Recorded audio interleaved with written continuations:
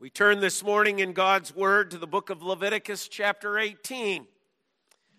Leviticus chapter 18.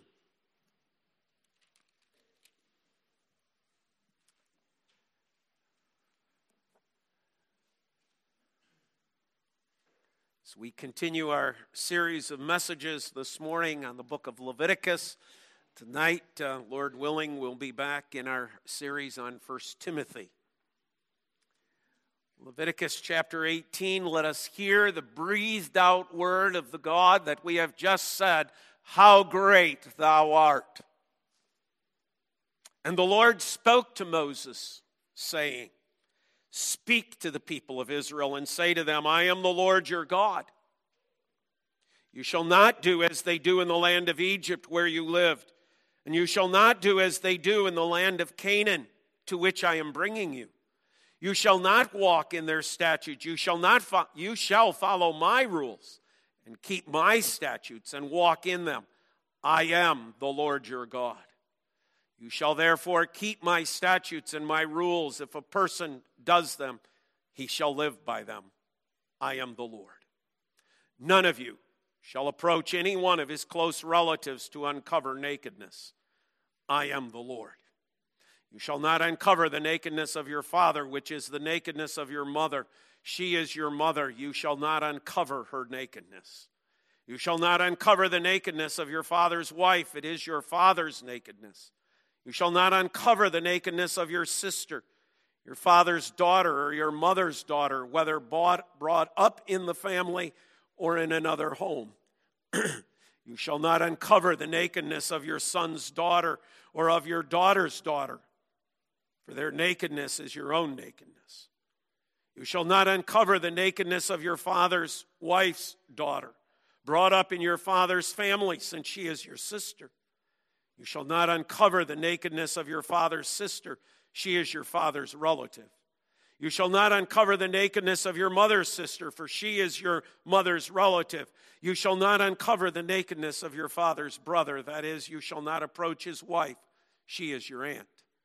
You shall not uncover the nakedness of your daughter-in-law. She is your son's wife. You shall not uncover her nakedness. You shall not uncover the nakedness of your brother's wife. It is your brother's nakedness. You shall not uncover the nakedness of a woman and of her daughter. And you shall not take her son's daughter or her daughter's daughter to uncover her nakedness. They are relatives. It is depravity. And you shall not take a woman as a rival wife to her sister, uncovering her nakedness while her sister is still alive. You shall not approach a woman to uncover her nakedness while she is in her menstrual uncleanness. And you shall not lie sexually with your neighbor's wife, and so make yourself unclean with her. You shall not give any of your children to offer them to Moloch, and so profane the name of the Lord God. I am the Lord. You shall not lie with a male as with a woman. It is an abomination. You shall not lie with any animal, and so make yourself unclean with it. Neither shall any woman give herself to an animal to lie with it. It is perversion. You shall not make yourselves unclean by any of these things. For by these the nations I am driving out before you have become unclean, and the land became unclean. So I punished its iniquity, and the land vomited out its inhabitants.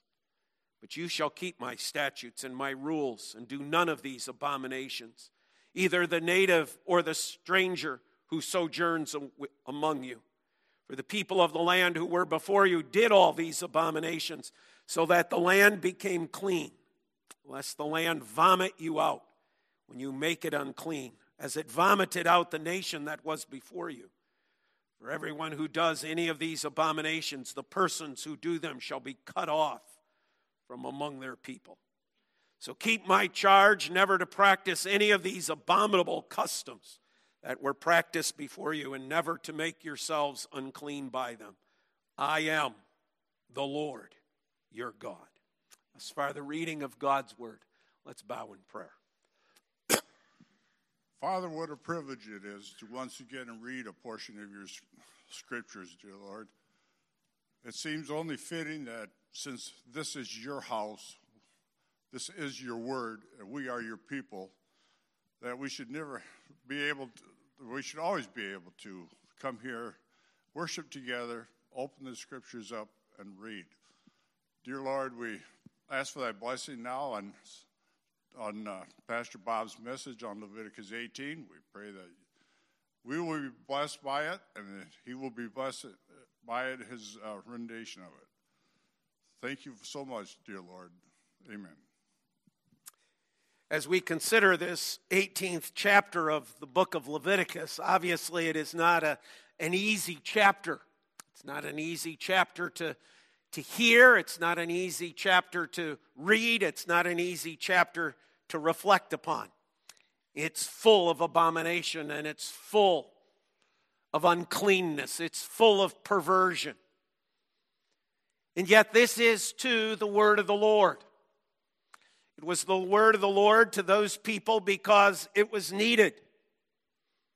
It was needed because where they had been for 400 years as a nation.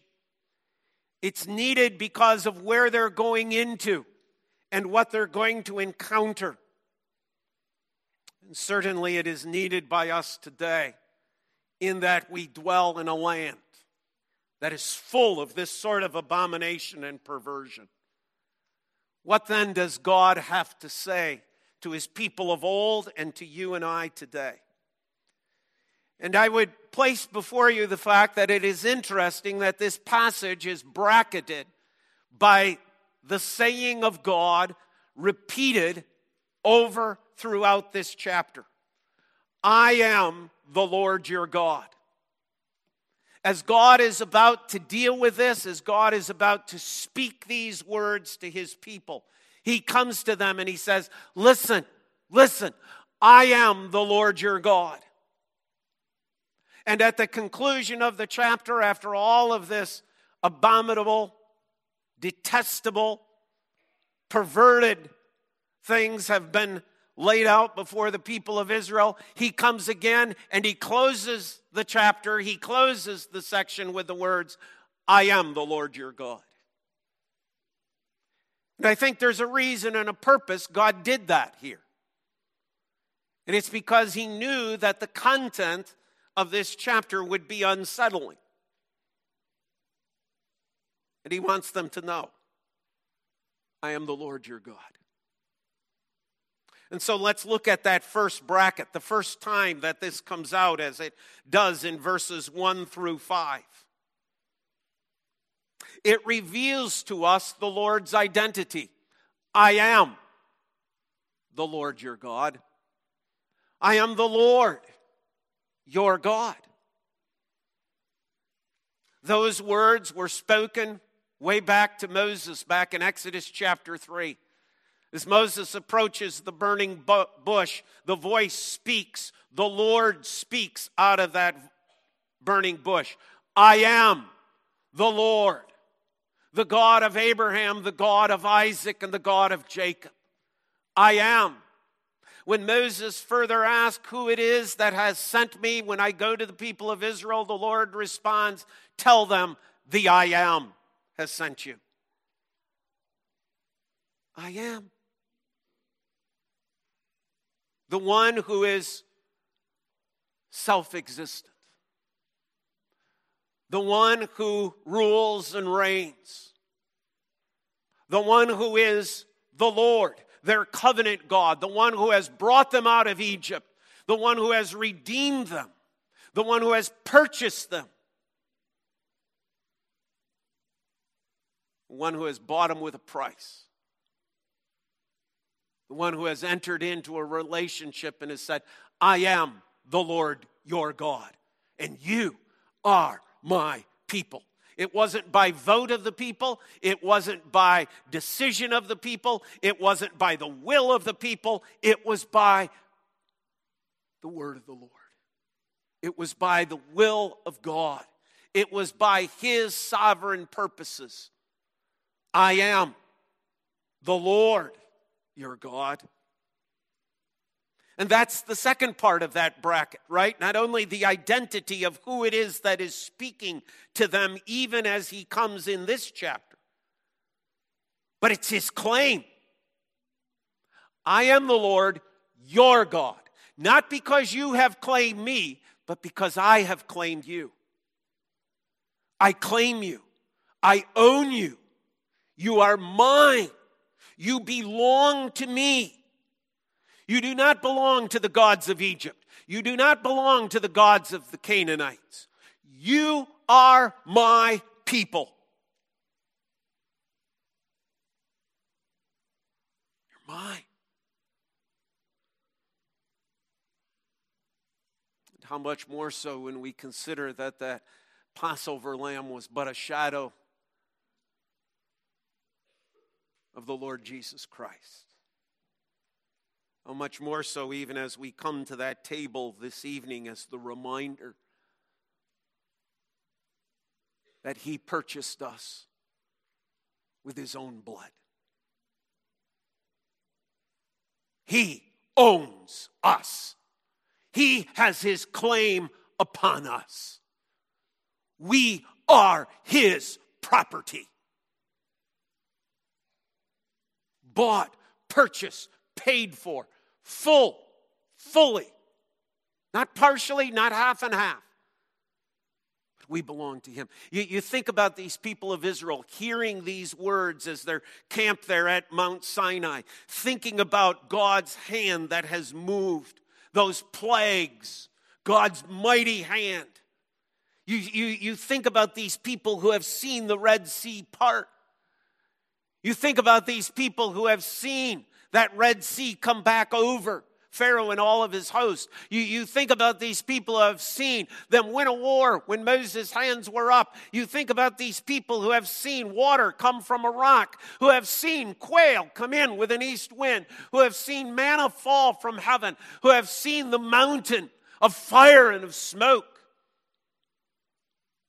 This great and glorious God, this awesome God, this one who is, how great thou art,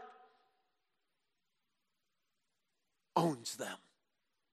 And he calls them his people. I am the Lord, your God. I am the Lord who is your sovereign. I am the Lord who is your king. I am the Lord who rules. And then thirdly, as we consider that bracket in those first 5 verses, and I have authority. Verse 4, you shall follow my statutes. You shall follow my rules. Yeah, this sort of sounds like Dad saying, if you're going to live in my house, then you're going to follow my rules. If you're going to be my people, if you're going to share in the blessings that I give you, then it is my right to make the rules. Now, perhaps our human and earthly fathers did so in a dictatorial way. Perhaps they did so in a stubborn way. Perhaps they did so in not the best of ways, but the Lord our God does so in perfection. Full of loving kindness, full of mercy, full of compassion, comes the Lord with his authority saying, you're my people, and you're going to live by my rules. I don't care what the Egyptians did.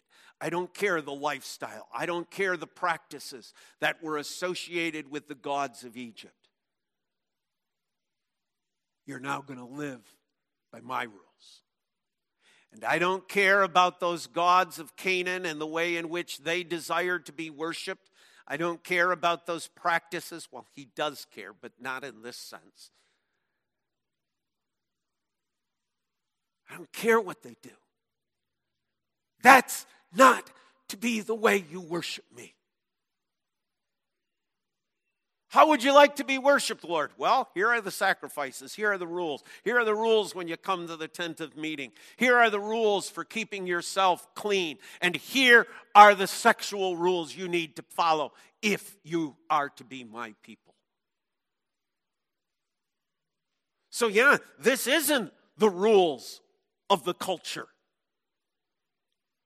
This isn't the rules of the land. Who cares? It's the rule of the Lord our God. So now what comes between the bracket? There's the first bracket. God's setting it up. Now God says, okay, here are my rules. Here are my statutes. Here are the laws that you are to follow. And this takes up verses 6 through 29 of the chapter. First of all, we can summarize the vast majority of this chapter by simply these words: no incest. No incest. You mean they did that? Well, God's not giving a rule and a law because nobody's committing it. They learned it in Egypt. They're going to see it in Canaan. No, you don't do that. This is wrong. This is forbidden. This is an abomination. And if you practice it, you ought to be cut off from amongst the people. We might say, well, yeah, but we don't have to talk to West Michigan about that, do we? Oh, no. We need to talk to West Michigan about it. Well, we don't need to talk to Reformed churches about it, do we? Oh, yes. We need to talk to Reformed churches, even conservative Reformed churches. Listen, folks, get it clear. No incest. And how does he define that? No immediate family.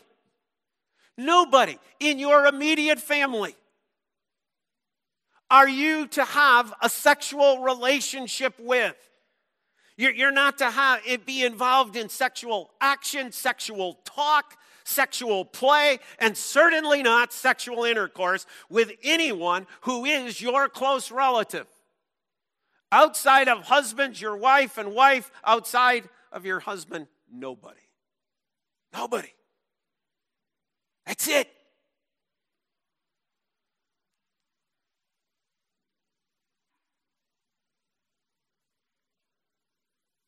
Do I need to make it clearer? Do you get it? No one. Not your daughter, not your granddaughter, not your son, not your grandson. No one. Not your niece, not your nephew. No one.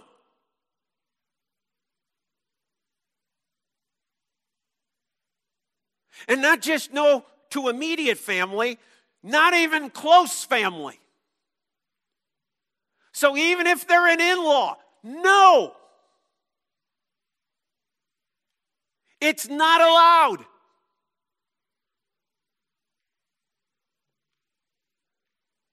Well, yeah, but in Egypt, I don't care. No. But the state says, I don't care. No. This is the law of the Lord your God.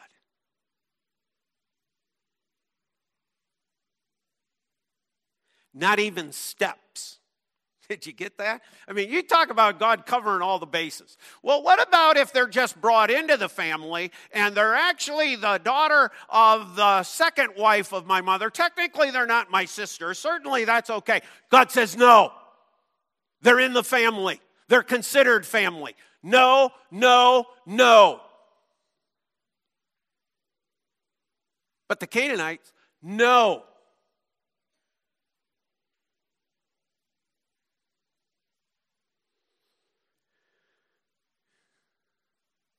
Said as strong as I can possibly say it. No.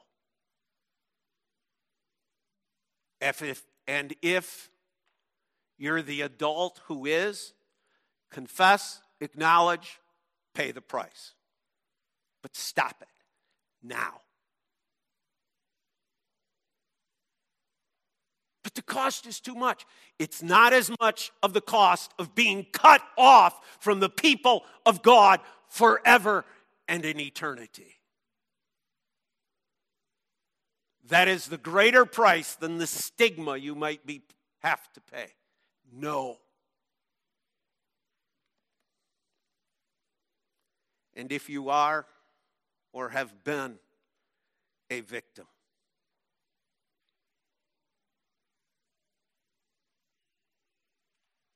it should not have been. The Lord has been clear. The Lord said no.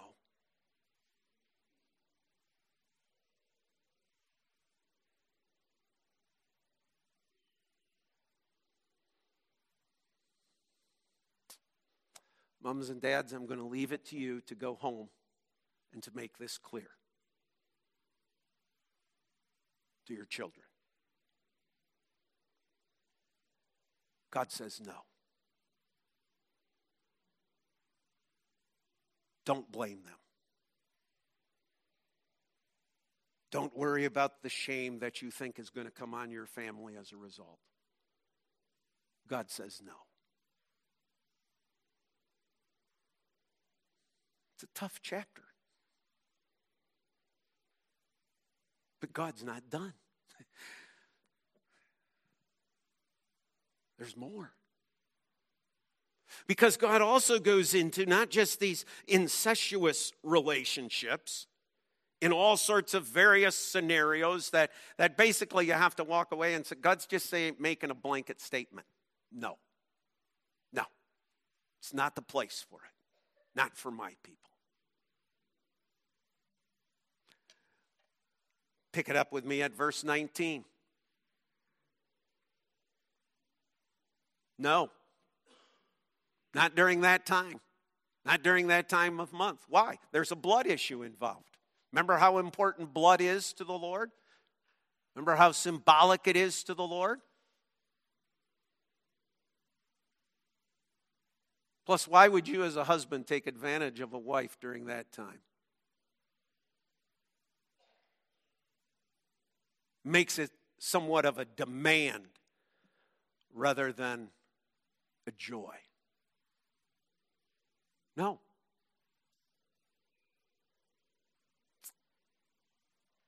He goes on, doesn't he? Oh, just in case you thought I forgot about adultery, verse 20. No. No. Nobody outside of that marriage relationship. No.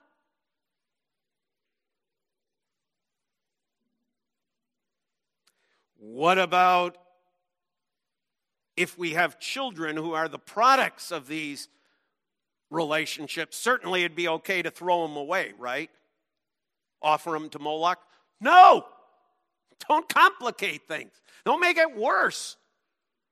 Don't bring even more judgment upon yourself. I'm proud we can be of those who ran and said, this past election, and said, no. We're not just going to dispose of children. No.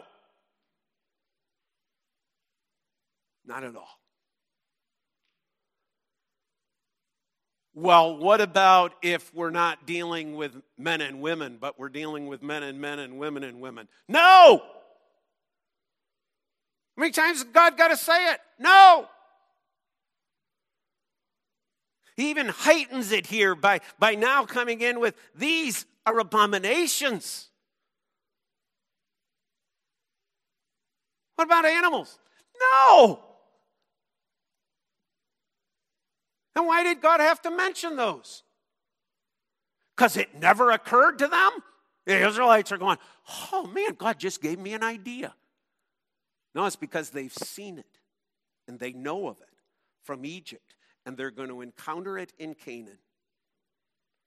And my friends, it's already starting here. No. I am the Lord, your God. You are to follow my statutes. You are to follow my rules. I have a claim upon you. But that's not the way. I don't care, God is saying, how the rest of the world lives. You bear my name.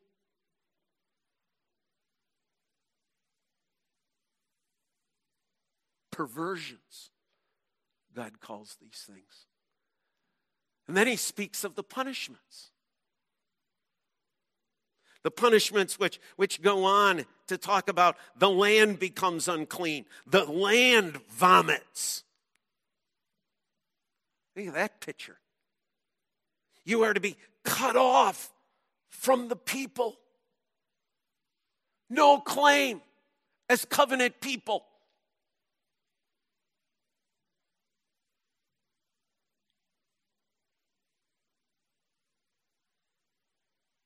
As I said last week, killing is far too good.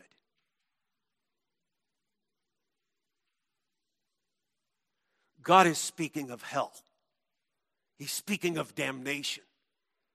He's speaking of an eternity of being without grace. Cut off from my people. And that's all I have as my people.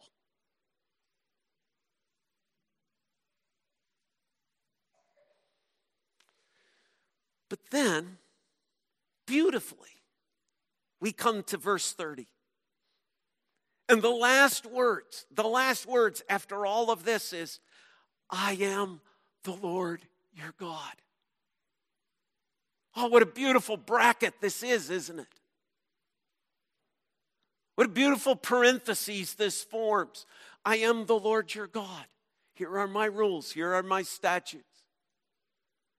Here is the way you're to live a holy life before me in regards to your sexuality. And here's the other bracket. I am the Lord your God.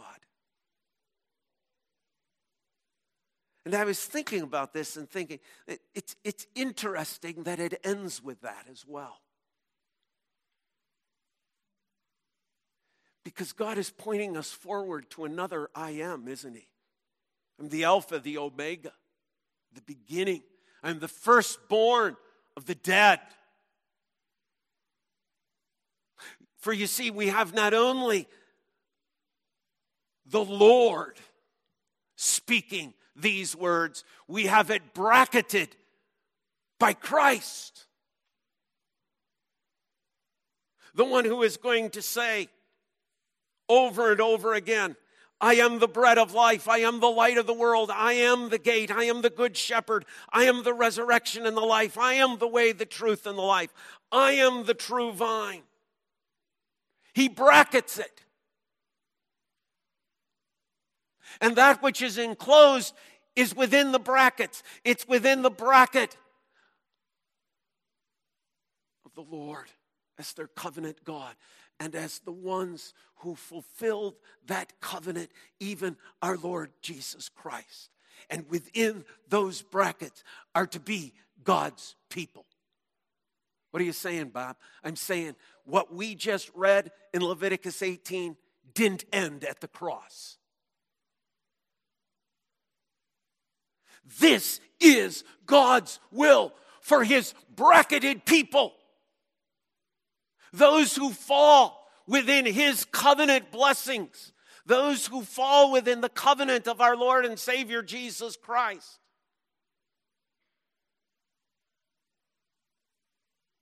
Because you see, that's the way our world thinks.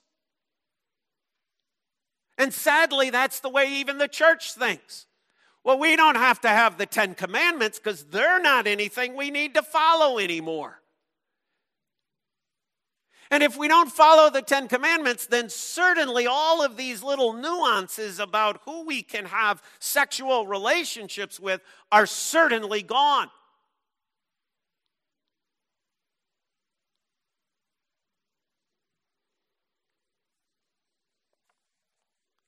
Oh, people don't think that way. This is in a book. This is in a published book by somebody who graduated from a Reformed seminary. This isn't some off the wall. The question is raised. Suppose it were legal in our country for a man to marry his sister. Let's suppose. State of Michigan, United States government, Congress passes a law. It's okay to marry your sister now. Your full-fledged sister. If this were the case and a man who attended your church wanted to marry his sister, would the church perform the wedding? Oh, you can see where this comes from, right? You can see this out of the homosexual situation, out of the lesbian situation, right? Well, God said it was wrong at one time, but the state says it's okay now. So would you do anything about it? Here's the answer. Listen to this. Listen to this way of thinking. If God's law against marrying your sister in the old covenant was one that was always in force and should always stand? Question mark. In the new covenant scriptures, no mention is made of the impropriety of marrying one's sister. Although the practice is illegal in many countries, which makes it sinful for Christians living in those countries to do. It seems that if you and your sister are both believers and you live in a country that deems marriage between siblings to be a lawful practice, then your marriage, listen to this, the marriage between a brother and a sister, it would seem to me, would be holy in the sight of the Lord. God forbid that which God has called an abomination, that which God has called detestable, that which God has called a perversion, should now be thought of as something holy in the sight of the Lord. What if he wants to marry his horse?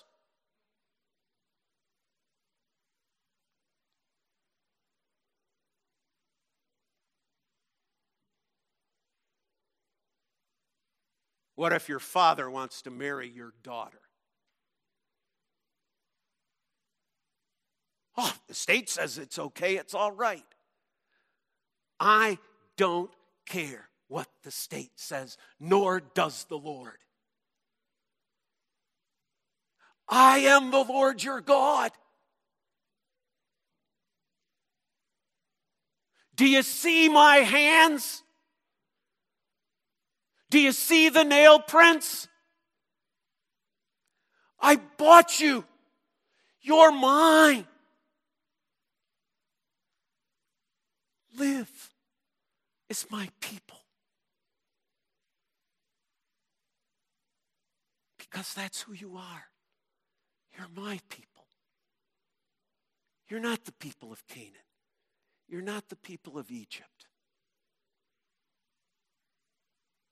I died for you because I love you.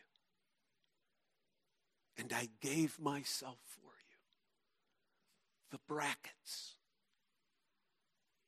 The one who is the great I am.